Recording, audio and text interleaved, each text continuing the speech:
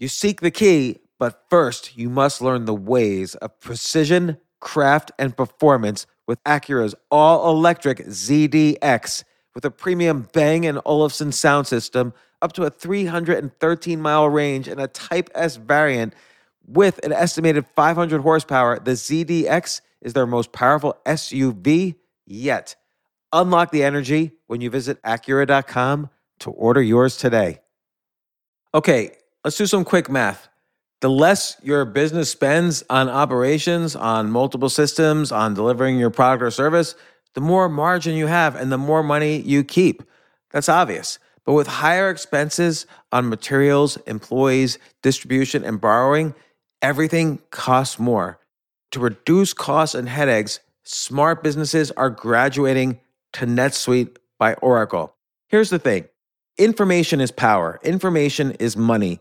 Literally, the currency of today's world of entrepreneurship is information. And if you could bring all of the information about your business into one dashboard, this is incredibly valuable.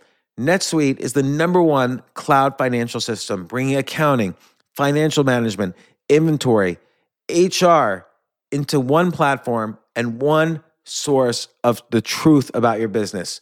With NetSuite, you reduce IT costs because NetSuite lives in the cloud with no hardware required, access from anywhere. You cut the cost of maintaining multiple systems because you've got one unified business management suite.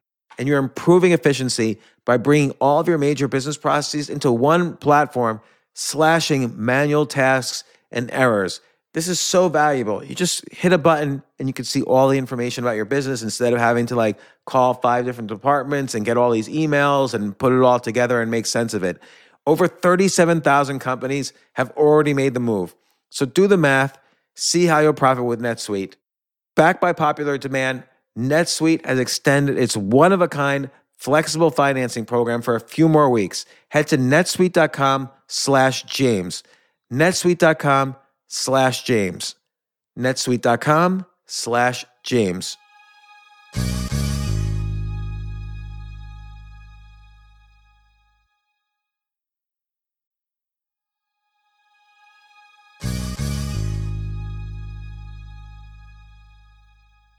I didn't know that you could outrun a Tyrannosaurus Rex until Cody Cassidy just told me. Jay, did you know that? No, I have no idea we can outrun a T-Rex. So Cody Cassidy just taught us how to survive in the dinosaur age, how to survive an asteroid, how to survive if you were on the Titanic, and a whole other things. He wrote a book, How to Survive History. It's out right now. Here's Cody Cassidy breaking it down, how to survive all these different types of historical disasters. Fascinating stuff. This isn't your average business podcast, and he's not your average host. This is the James Altucher Show.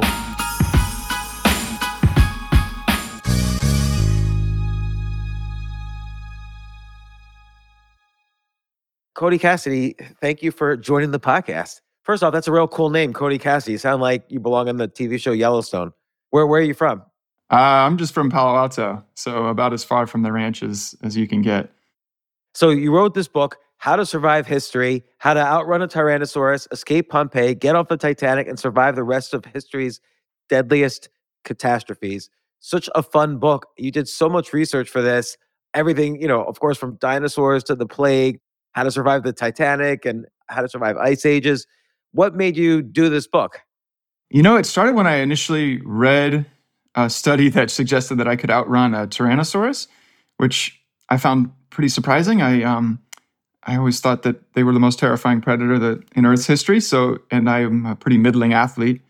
That got me sort of thinking about survival advice would be an interesting way to learn about different eras in history. I think it sort of grounds. It provides a sort of ground level perspective on events, and it of course makes it kind of exciting.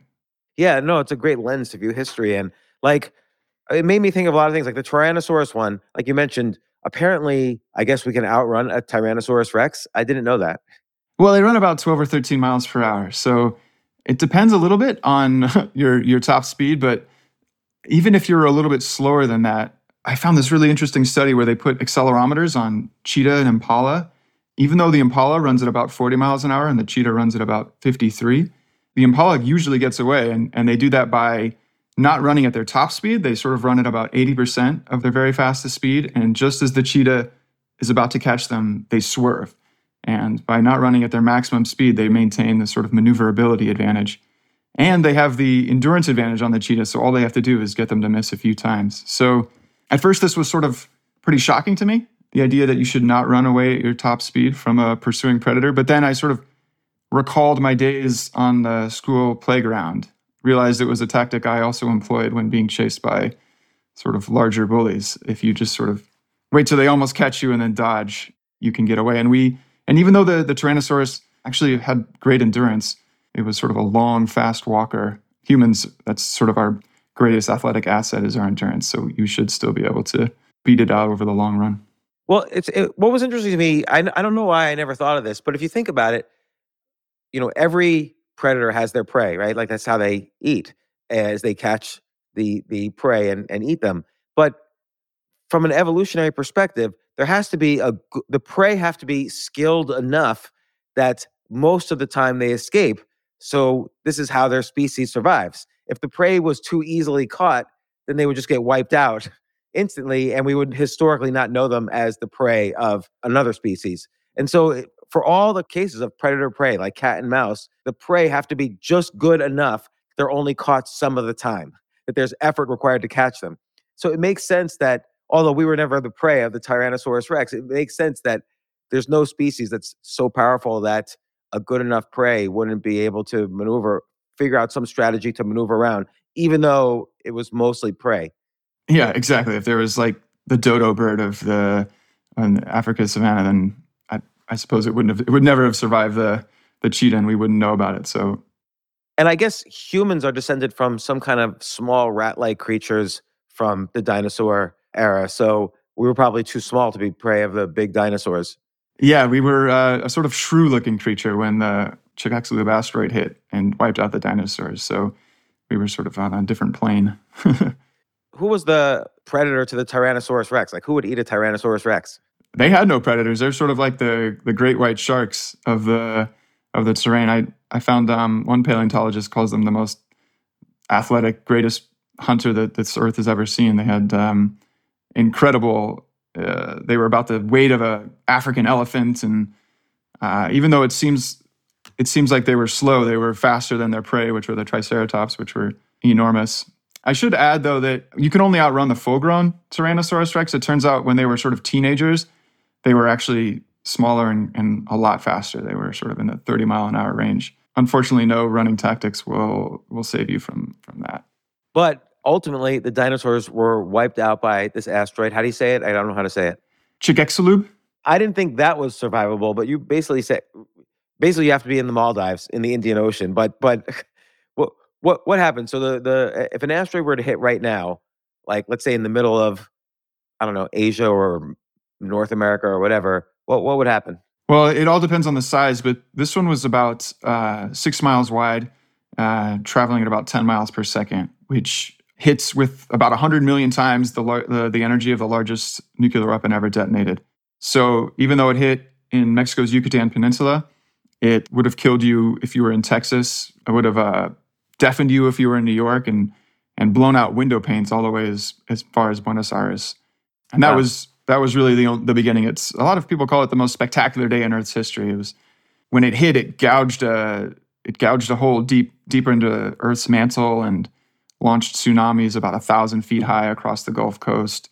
600-foot waves hit Europe and Africa, and then it sort of got even worse as all the Earth that it gouged out. It was about 25 trillion tons of Earth. Some of it ejected so quickly it actually exited our orbit and sort of splattered about the galaxies. But most of it came falling back down, and as it fell, it passed through the atmosphere and incinerated, basically. It came down as fiery chunks and sort of ignited global firestorms. And then, even worse than that, was that there's quite a bit of oil, actually, in the Yucatan area. And this sort of vaporized and then coated the stratosphere in a sort of black paint, which took about 10 years to come back down and sort of reduced sunlight by 90%. Global temperatures fell by more than 50 degrees. And as you can imagine, devastated life on the planet. All the dinosaurs died except for a few ground nesting birds.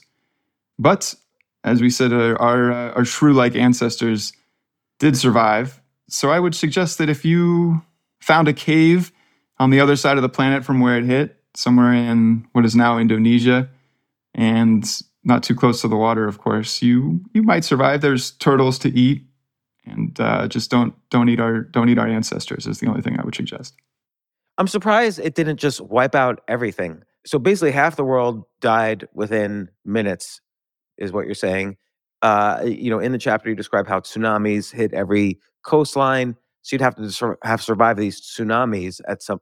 Also, like, would you have to, like, did our ancestors, which again resemble nothing like current humans, obviously, but did our ancestors like have ability to survive in the water, or like what did they have that allowed them to survive? It's mostly burrowing creatures or creatures that were at least lived part-time in the water seem to have survived the best, or birds that nested on the ground.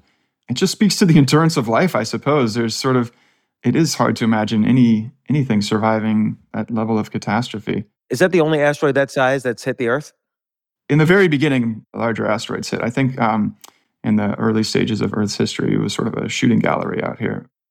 And I should add that the experts I talked with, I had to do a bit of convincing for them to suggest that you even had a chance. So you don't have a particularly good chance of surviving this, even if you follow all the instructions. One thing that's interesting, and I wonder if it's different now than from back then, but Jupiter apparently acts as like this magnet that soaks up danger. Like if an asteroid comes into the solar system like that fast, heading straight to Earth, there's a large chance it could get sucked into Jupiter's gravity first. And so that's how, to some extent, we avoid a lot of these.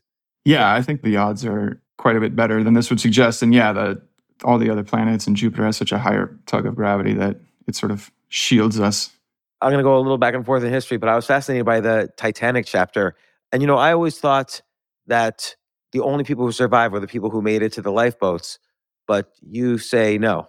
Yeah, a few survived in the water. Most of them survived on overturned life rafts. A few were pulled out. The water was about 27 degrees. It was about as cold as ocean water, as water can get without freezing.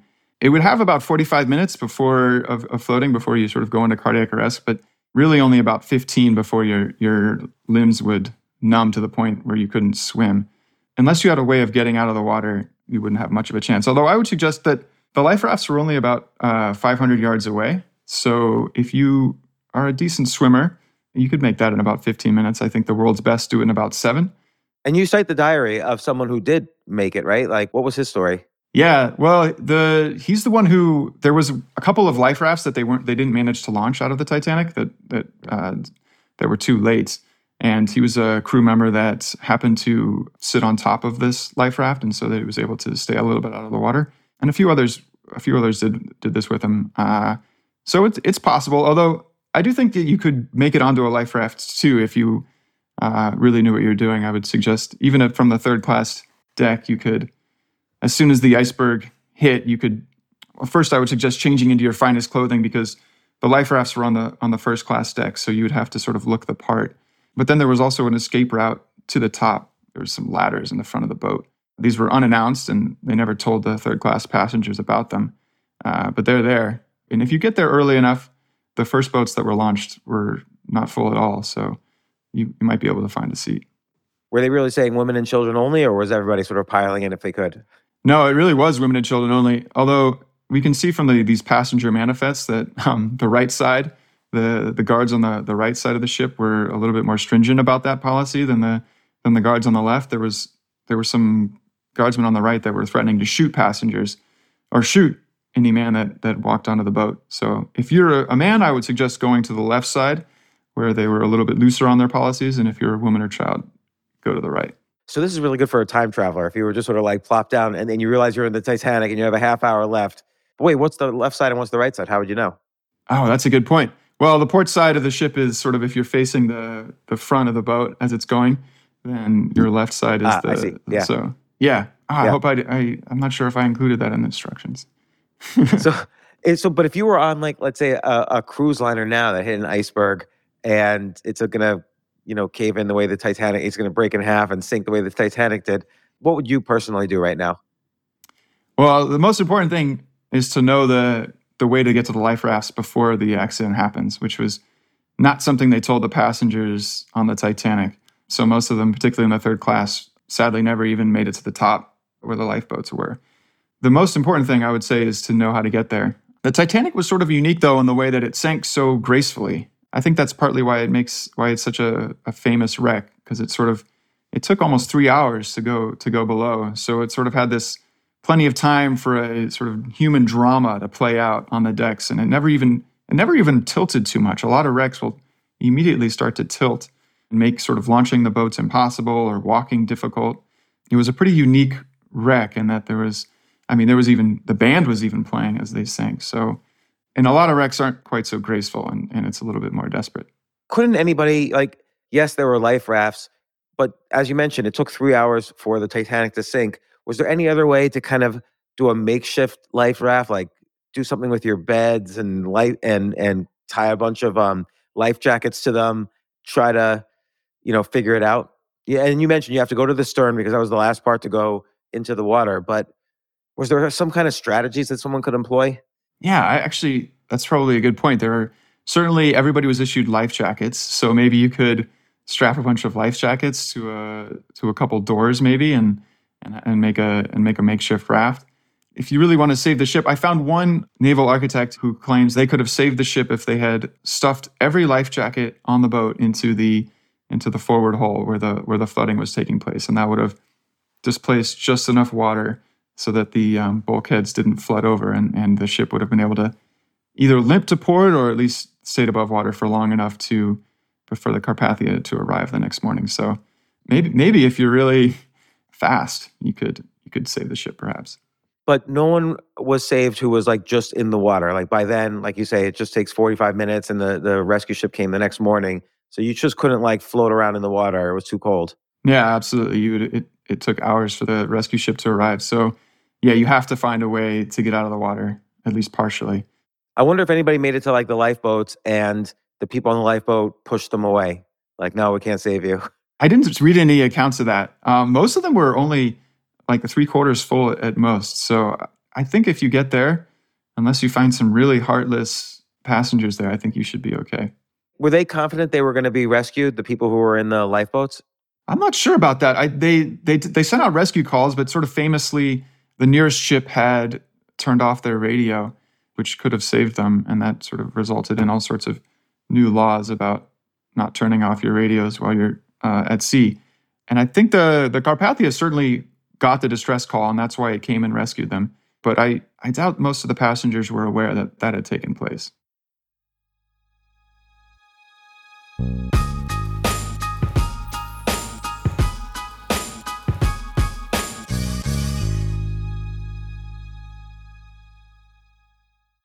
I have to say, Airbnb has changed my life. I just love staying in Airbnbs. In about a month, I'm going to Cocoa Beach, which is right next to Cape Canaveral. I'm going to watch some rocket launches. I'm going to, of course, be staying in a very nice Airbnb on the beach. And it's just such a great experience. The whole world is available to us now because of Airbnb. But whenever I'm at an Airbnb, I always realize, the home that I left to come to this Airbnb, I could be making money on that right now by hosting and being an Airbnb myself. So, and I've known people, I had a friend who basically, made a living from turning his home into an Airbnb. So if you have a home, but you're not always at home, you do have an Airbnb there. And it can easily fit into your lifestyle, and it's a great way to earn some money. Your home might be worth more than you think. Find out how much at airbnb.com/host.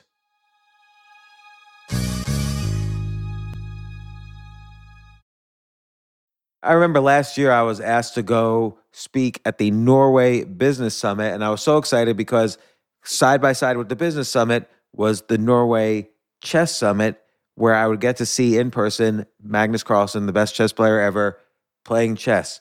But it was 4 plane rides, to get to the city that ultimately I would go to. So I really did not want to fly for 14 hours, and they were willing to pay for everything for me. So I at first class. So I didn't want to fly for 14 hours and not be first class. So I had to hurry up and get on the phone immediately to get those first class tickets to a chess tournament in Norway.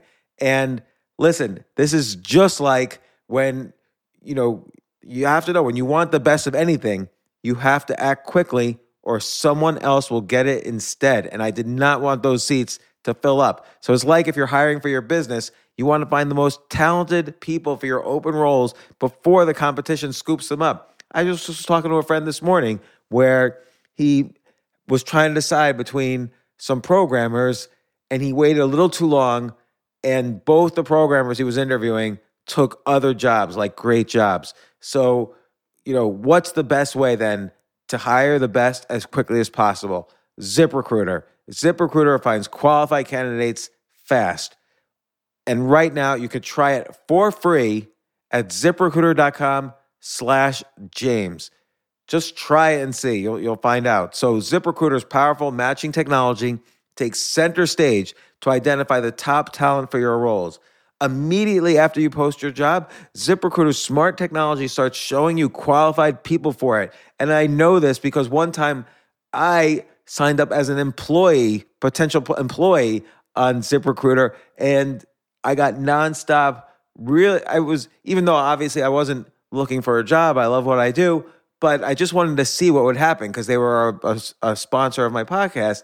And the most interesting jobs would pop up in my emails like, hey, you're qualified for this or that. And so it's interesting to see. So just go there and try it. Try ZipRecruiter.com/James. Amp up your hiring performance. Now, this is more for if you're hiring, but amp up your hiring performance with ZipRecruiter and find the best fast. See why 4 out of 5 employers who post on ZipRecruiter get a quality candidate within the first day. Just go to this exclusive web address right now to try ZipRecruiter for free. ZipRecruiter.com/James. Again, that's ZipRecruiter.com/James. ZipRecruiter, the smartest way to hire.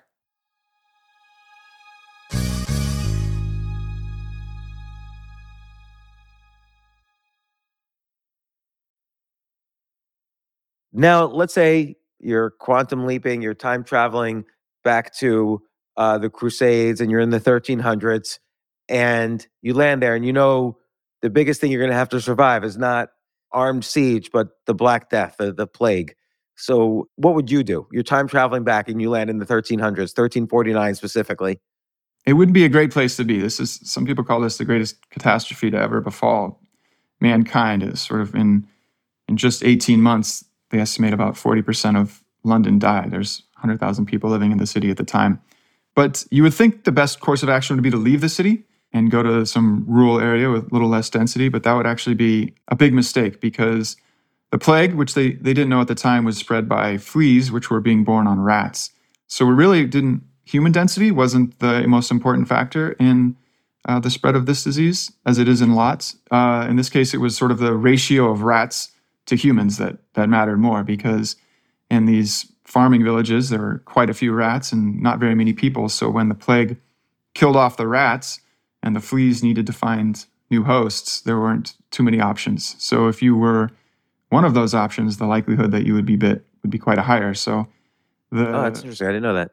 So the fatality rate in these rural villages was actually much higher than it was in London.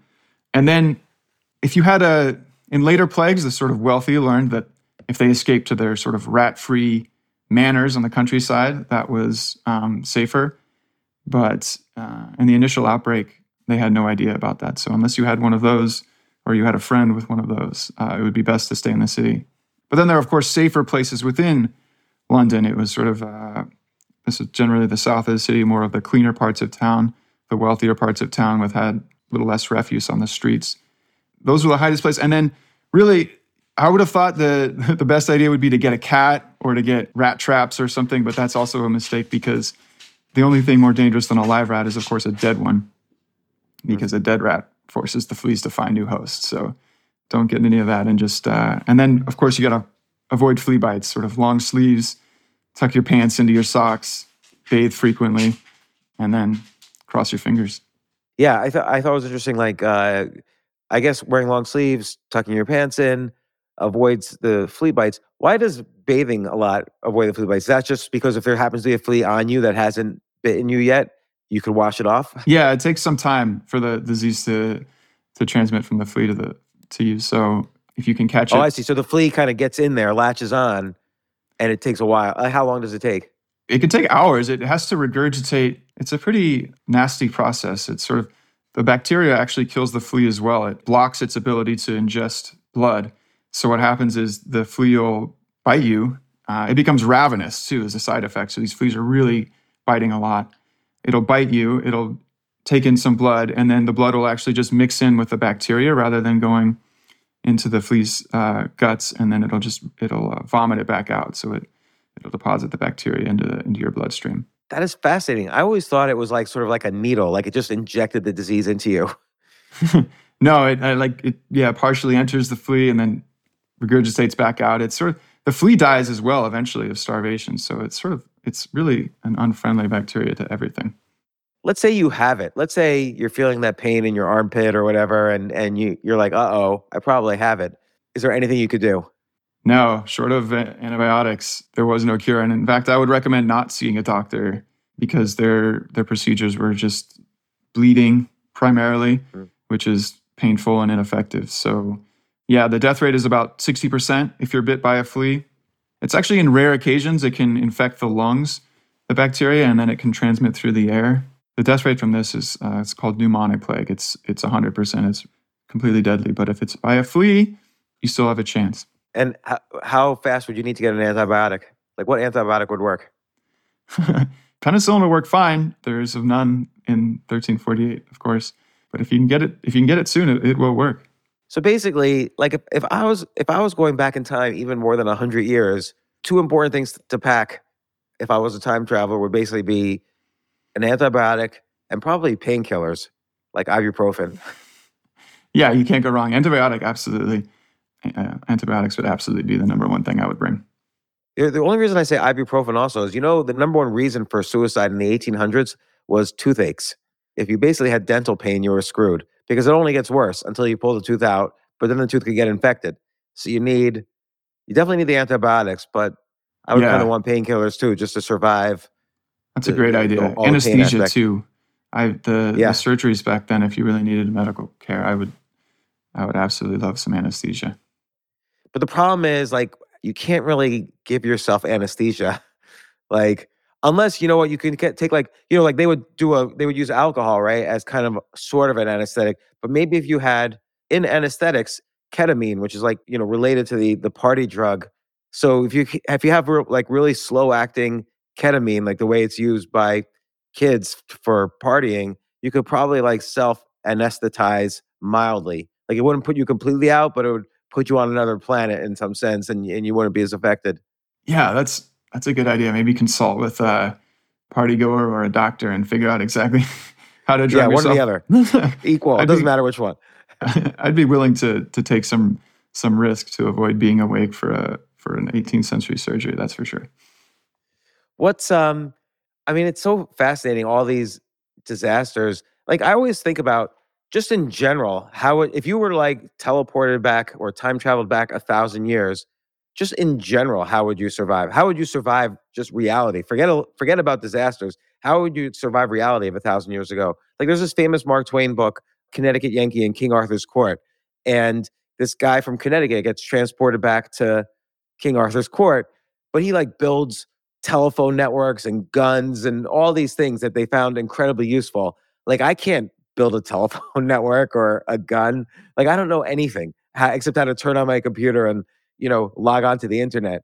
Like what would you do to just survive reality 1,000 years ago? I think surviving your fellow man would be one of the biggest steps. There's sort of quite a bit of xenophobia going on in a lot of ancient times. Being an outsider would be very dangerous in and of itself. So I think step one is try to blend in as best as possible. Bottled water too. We talked about what you should bring back in time. I would be very concerned about my water supply, particularly depending on how far back you go, but 14th century or 15th century, the water is very, very dangerous. So I would I would be careful about my water sources. Well, do you know how to filter water? Do I know how to filter water? Yeah. No, involves charcoal, right? I think you can self-filter. This would be a good thing to learn if you're going back in time. I was Oh, no, I guess you could boil water. absolutely, yeah, that's a fair point. That's a fair point. You can boil water. I sort of in the introduction of this book, I sort of go over the various things that I don't really address, just because they're so pervasive that I'd have to bring them up every time. And bottled water and sort of avoiding violent encounters are two of the primary ones. Yeah, like let's say you got into a violent encounter, like just somebody started pushing you around or mugging you in the streets of London in the 1500s. What would you do? I would personally probably just run. I don't have a Yeah. lot of confidence in my ability to survive that. So maybe if you're Maybe you need to take a gun, though, if you time travel. yeah, that would be. I suppose that would be an option. Maybe you'd be accused of witchcraft or something, though, and that would be dangerous as well. But who's going to approach you if you got a gun? True. Yeah. If you have a lot of bullets, and there was a famous essay with somebody wondering if they could have beaten the Roman army with one gun. I think I read that one time, although I don't remember the solution or what his conclusion was. That's fascinating. Like, so people like study these things. Like they get PhDs in these things. Like someone got a PhD thesis proving that one gun, let's say, would be enough to hold or not enough to hold back the Roman Empire. I am actually not surprised about that. I know people who would totally nerd out about something like that. Maybe me being amongst them. Sort of go into the Have whole you battle considered going tactics. and getting a PhD? No, I think I sort of tapped out of my educational career a long time ago. I sort of enjoy what I'm doing. I don't know. I always thought when I graduated that I would go back into school, but then I never did. So Now you kind of just explore all these like weird historical topics. Like your other book, Who Ate the First Oyster? Who did eat the first oyster? Like I always wonder about this. Like who would think to crack open some disgusting little thing in the bottom of the ocean, like a rock on the bottom of the ocean, and eat what's inside? Like who was the first person to do that? So it was the oldest oysters were found in this cave in South Africa almost 160,000 years ago, which is right about the time that they think sort of humans became cognitively human. And then we sort of got into some speculation about who it might have been, but I think oftentimes it's women who gather resources that are in the ground, and men generally go after the game, the resources that run away in these old societies. So that's what I presumed. I assumed it must have been somebody. There are some other animals that eat them. Baboons eat oysters. So you could watch a baboon eat an oyster and then sort of presume that it was safe, although that isn't always true. Some animals eat some plants that we certainly cannot. So you could have simply just tried it and then probably would have cooked it. I prefer my oysters raw, but it's always safer to cook your food. So I would have assumed they certainly had fire. So she would have cooked the oyster, and then you could have assumed a little bit more. It would be a little bit more safe. And then probably how the sort of hunter-gatherer survivalists advise you to try new foods is to sort of eat a little bit at a time on an empty stomach and then wait a while and see what happens, and then eat a little bit more if you feel okay. That's interesting. So let's say something's poisonous. It's probably not so poisonous that if you eat just a little bit, it would just like kill you. Yeah. You could probably... That's pretty unusual. So usually if you eat something poisonous, you eat a small bit, you'll have a bad night. So you can just, if you try it on an empty stomach, you can sort of eliminate the other variables and assume that if you feel okay, or if you don't feel okay, that piece of food or this oyster was responsible. You know, one thing you don't cover in the book is how to survive like a nuclear bomb. Like, let's say I was in Hiroshima and I knew in 10 minutes a nuclear bomb was going to hit because I time traveled there, so I know the exact moment. And what would I do you think, to survive a nuclear bomb? Ducking and covering. I don't like that old TV commercial advice. I don't think that would work. I think that it's a similar strategy to the asteroid would be to try to find a deep cave, right? Is the best means. But the reason I didn't get into too many of the sort of disasters that could, at least any modern disasters, is I sort of wanted to keep a little bit of a distance from. I sort of like to write it in a little bit more of a fun way, and I sort of felt like if I got into too many disasters that Well, I suppose some of these could happen. I write about tornadoes and earthquakes and such that certainly could repeat themselves, but I sort of write about them in the context of history, so as to keep a sort of psychological remove from the event, so we can all sort of look at it a little bit more clear-eyed without quite as much emotion. Tornadoes, though, you do write about, you write about the worst tornado in American history. Like, how does one survive a tornado? Like, I see a tornado coming. I don't know if it's going to hit me or not. What would I do?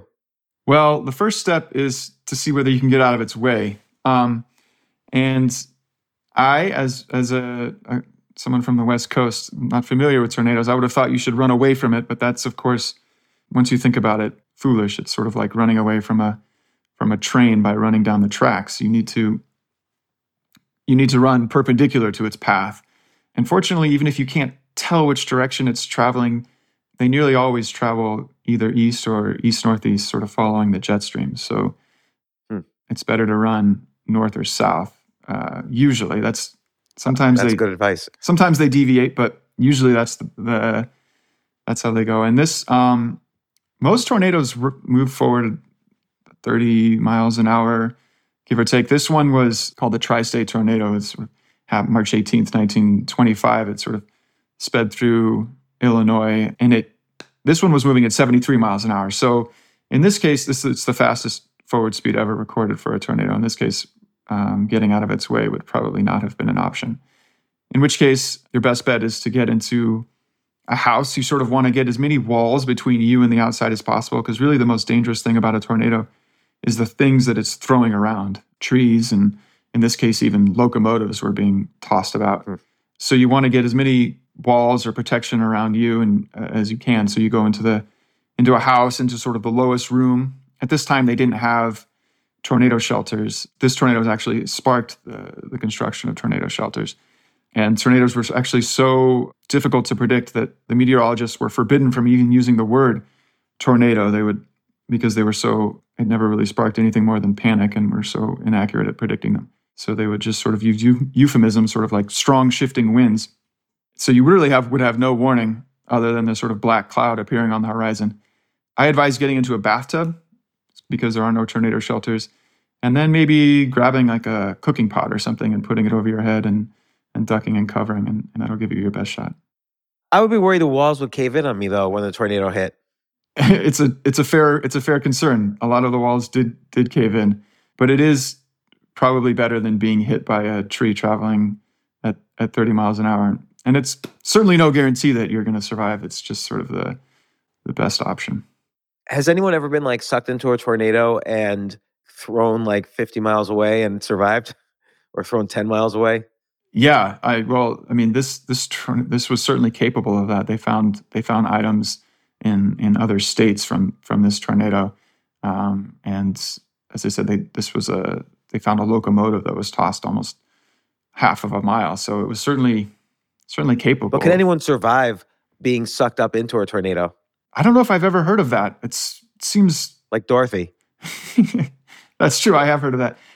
It seems implausible, but I suppose possible. If you found, there's nothing dangerous about winds per se. If you're in a 300 mile an hour wind, you're going to be flying. But it's really sort of either what you hit or what hits you that's going to be the danger at that speed. And it seems likely that something would hit you if you were in a 300 mile per hour rotating tornado, but it's not, I suppose, not impossible that something doesn't.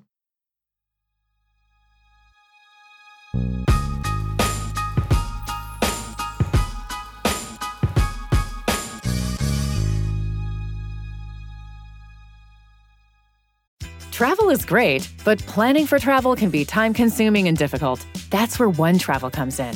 With OneTravel, you'll find everything you need to book the perfect trip. Flights, hotels, cars, transportation, it's all right there. With OneTravel, you can book online, via app, or even pick up the phone and talk to a travel advisor ready to help you make your selections. Visit onetravel.com/music or call 855-437-2154. Plan it, book it, live it. OneTravel. The most exciting part of a vacation stay at a home rental? Easy. It's being greeted upon arrival with a rusted lockbox affixed to the underside of a stranger's condo. Yeah, you simply twist knobs, click gears, jiggle it, and then rip it off its moorings, and voila! Your prize is a key to a questionable home rental and maybe tetanus. When you just want to get your vacation started by actually getting into your room, it matters where you stay. At Hilton, we deliver your key right to your phone on the Hilton Honors app. Hilton for the stay. Now, one chapter of the book, you talk about the Donner Party, which is this one particular group of people traveling from the East to the West. But just in general, during that time, like let's say in the 1800s, it seems like an insane thing to want to go from East to California. Because not only is it just treacherous, they didn't really know the trails, they didn't really have a safe way to get across the country, but everybody was like killing everybody. There were various groups that would try to kill traveling parties going from East to West. Like it just seemed like an insane venture to try to move to California. Totally. This was the beginning of the gold rush. So there was all sorts of pamphlets and rumors about sort of the wondrous treasures that you would find in California. Overstated, of course, but they were sort of moving from nothing to sort of promised riches, and it was a powerful sales pitch, I suppose, if you had very little. So people certainly started coming, and this group was in 1846, so the very beginning of the gold rush, and were enticed by rumors of riches. How did your family end up in California? I suppose we came. I have some Swedish and Irish heritage. But we came after the gold rush. We were, I think our history, I've never really dove into it, to be honest. I think really? we were farmers I think my ancestors were sort of farmers from the Midwest. But we didn't come over in the gold rush. It was sort of in the 20th century. At some point we moved over. Okay, here. it was safer then. Yeah, I think we took a train, that was safe. Which is what I would advise. It wasn't totally safe, but it was safer. Hard to take a wrong turn in a train like the Donner Party did. But it seems like travel in general causes more trouble than it's worth. Like, you mentioned Magellan, who didn't, and he died, right? Like on his trip around the world. So, and I like how you mentioned what clothes you should pack. Like what clothes you should pack in the 1500s for a trip around the world. Yeah, well, you couldn't pack too much, but they sort of recommend you should wear a hat called a bonete, so just sort of fit in again. It was a hat that the Portuguese wore on their, or this is the Spanish wore on their voyages, and then you should wear a really thick coat because you really only get one or two pieces of clothing, and so something that would withstand the sea air, and it also has to last you about 3 years, so it needs to be pretty sturdily made. This was a pretty desperate trip, but even more important than the clothing, I think, is the food that you bring, because scurvy was the real killer on this voyage, and so they had obviously no idea what the cause of scurvy was, or the cure. But the officers, including Magellan on that trip, received something called quince, which is basically like a jam. And the regular crewmen did not. And it sort of had nothing to do with scurvy. It was just about giving the officers a bit of sugar. But it has just enough vitamin C in the quince to keep you alive. So the officers survived on the Pacific crossing, and the regular crewmen did not. So I would suggest using your packing space to get a little quince in there and keep you alive. Now, do you think the officers, because they probably couldn't figure out why they were surviving and other people were not, do you think they thought that just because they were officers they were surviving, they were just better humans? It's easy to think. Yeah, I think probably so. Scurvy was a complete mystery, although it's a little bit hard in retrospect to understand why they didn't realize what was causing scurvy, the lack of fresh food. It's sort of on the very first voyages, actually, there's evidence that some of the sailors were demanding fresh food to help cure the disease.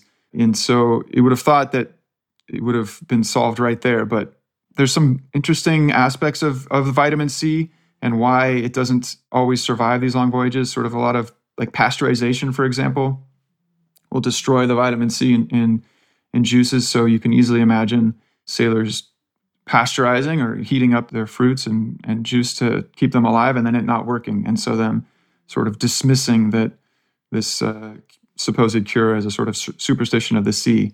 So even though the cure is seemingly obvious, it killed more than 4 million sailors for more than 100 years before they figured out what was going on. And so again, like if you were transported back 1,000 years, like you mentioned, you have to have skills in avoiding violent encounters, bring bottled water, stuff like that. But like, what knowledge do you have now that could help you convince kings to let you survive. Let's say you were brought into the court of some king in the 1200s. What could you say to them? And let's assume, for instance, you spoke the same language or you could communicate in some way to them. What would you say to them or what could you do that would convince them to let you stay alive? You mentioned toothaches. I always thought flossing would be a good way to prove that you were from the future and having good to save you from toothaches, perhaps. Yeah. The problem that would take a little bit that would take a while, so you'd have to. It's hard to imagine anything that you could say right away that would keep you alive. But I would recommend flossing, and that way, if you could stay alive for a little while, you could prove that you could save yourself from quite a lot of pain. Yeah, that might not be like spectacular enough for the king to, like, he might think that's a bad thing. Oh, I'm going to cut my teeth off by digging into the gums like this. Like he might not know. I wonder, can you make a fire? Like, what skill that's sort of a modern skill, could we have that could show these people we're interesting? We're interesting enough that they should be curious. And I think you'd probably have to thread a bit of a needle there too, because if it were a little bit too spectacular, you might either draw some unwanted attention. Yeah. Be accused of being some sort of witch or wizard. So I don't know. I'm sticking with flossing as being unspectacular but practical and effective advice. You probably have a better idea though. Yeah, I know. I have no idea. Like Jay, what do you think? What can you do? What would you do? Probably bring glasses. What about glasses? Like people are like, hey, you're wearing this thing. Oh, you mean glasses for vision? Yeah, for vision. Like I'm sure like back then there's no glasses, right? People are like, oh, I can't see this thing. And then I'm like, hey, check out this cool little like transparent thing you put in your eyes. You can see a lot of different things. Oh yeah, Cody. Well, what about nearsightedness? Did people get nearsighted back then? Certainly, yeah. There was nearsightedness, and glasses weren't a thing until they invented sort of Venetians invented a way to make perfectly clear glass. So glasses would be great. There was not a lot of reading back then, of course, so it was less of a hindrance to be nearsighted. But oh yeah, how did people figure out actually how to make glass? Actually, I was just reading this. It was well, of course, natural glass occurs. They found some natural magnifiers dating all the way back to the Assyrians and probably before. Is just sort of ground rock crystal can magnify a little bit, but real glasses couldn't occur, or telescopes and stuff that Galileo used couldn't happen until they learned how to make perfectly clear what they call the glass is called cristallo glass. It was made by some Venetian glassmakers going back to the 15th century, and it was they learned a sort of technique. They used different types of sand, hot furnaces to create this sort of perfectly clear glass, and it was a secret. The Venetians were so secretive about how they did it, actually, that they quarantined all glassmakers to an island and forbade foreigners from working on glass, and sort of imprisoned anyone who even tried to leave the country. So it was a secret. So wait, if you were a glassmaker, was it just sort of sudden? All of a sudden, that the Venetians like rounded up all the glassmakers and put them on some island? I think they were the glassmakers, and then as they sort of developed this guild and perfected this sort of glassmaking, it sort of became more and more secretive. But the exact process by which these glassmakers were roped into living and working on an island with very little freedom is a little bit perplexing to me. And like, did they bring their wives? Did they have kids and then have on the island, or did just glassmakers die off there? I certainly hope so. But they were very successful as in keeping the secret. It was like more than 100 years where this sort of cristallo glass really just came out of the Venetians, the island. Before. And how do they figure out in the first place? Like, if you get like a bunch of sand, how would you figure out in the first place? Oh, I'm going to turn this into a window. Like, how would you figure that? How would you even guess that? Like, it seems like creativity was immense back then as opposed to now. Yeah, just sort of continual experimentation, right? Gradually discovering a particular better material, a better technique. It probably wasn't one moment of a eureka. It was sort of a long developing process by which they were making glass long before they were making this glass good enough for telescopes and microscopes. So it was probably. But how'd they even think to like heat up sand and do something with it? Like were they was a bunch of kids playing, like setting sand on fire? Like what happened, you think? Well, there was certainly a lot of super hot furnaces for making weapons and bronze and metals. So it's just speculation, but maybe near the furnace, some sand melts. It creates a type of glass right there. So you could Yeah. see somebody finding that kind of interesting and work playing with that. Yeah, I wonder if like the first glass makers were, sort of making swords or something like that, and just sort of saw the side effect of making swords was that this glass-like material was appearing. Yeah, it's I sort of dove into this in the Oyster book as sort of how these innovations started and wondering how sort of metalworkers first realized that you could create better metals by melting rock, because the fires that are the temperatures that are required for smelting metal are much higher than a sort of regular campfire would produce. So it's sort of interesting to speculate with sort of a super windy conditions or something, how they could possibly have arrived upon that discovery. Yeah, I always wonder, like, it's similar to the thing of like, oh, this food looks disgusting. How would anybody start eating that? But it reminds me, like, let's say you were picked up by a UFO and you go to another planet and you land at their spaceport or whatever, and now they're taking you into the city and they offer you a glass of liquid and it's completely opaque white, the liquid. Would you drink it?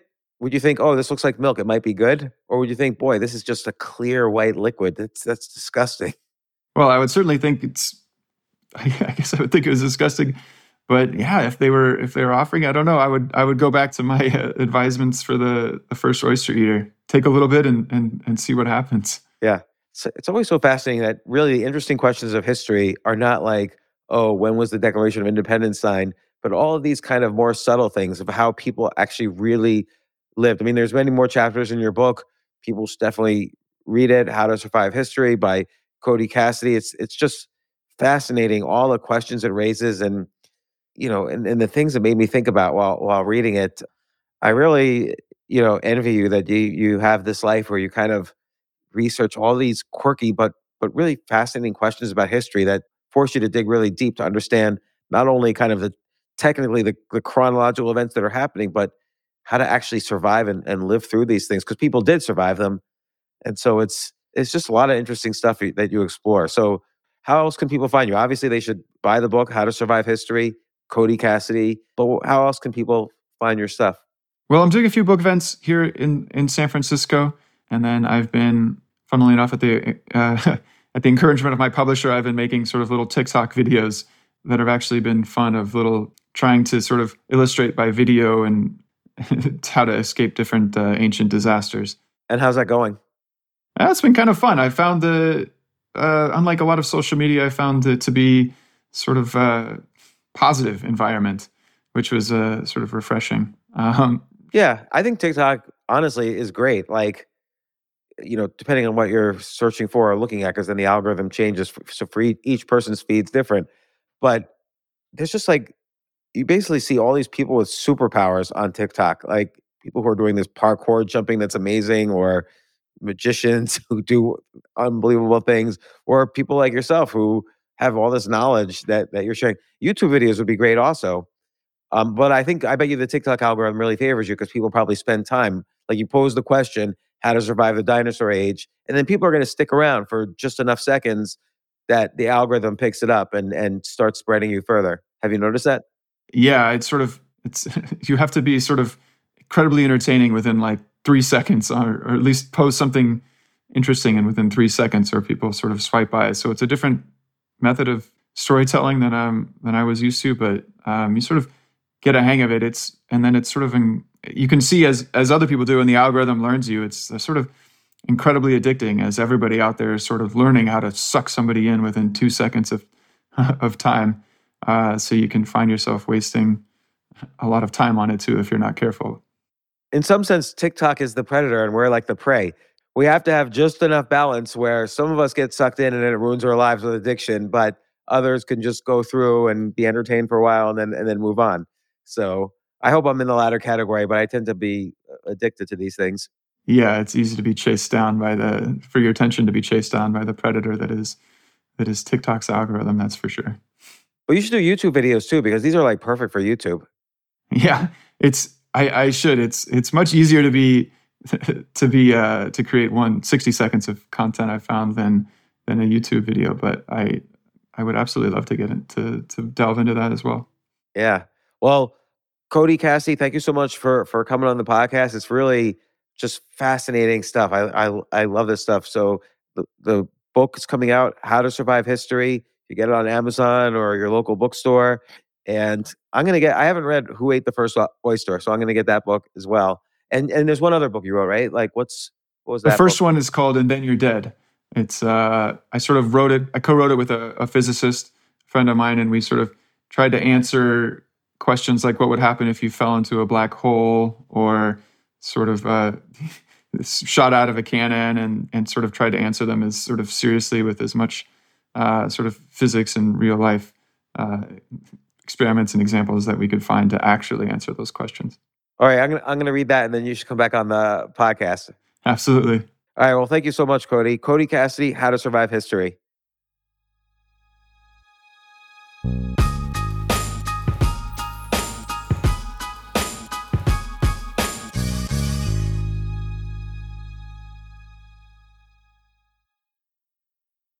Travel is great, but planning for travel can be time-consuming and difficult. That's where One Travel comes in. With One Travel, you'll find everything you need to book the perfect trip. Flights, hotels, cars, transportation, it's all right there. With One Travel, you can book online, via app, or even pick up the phone and talk to a travel advisor ready to help you make your selections. Visit onetravel.com/music or call 855-437-2154. Plan it, book it, live it.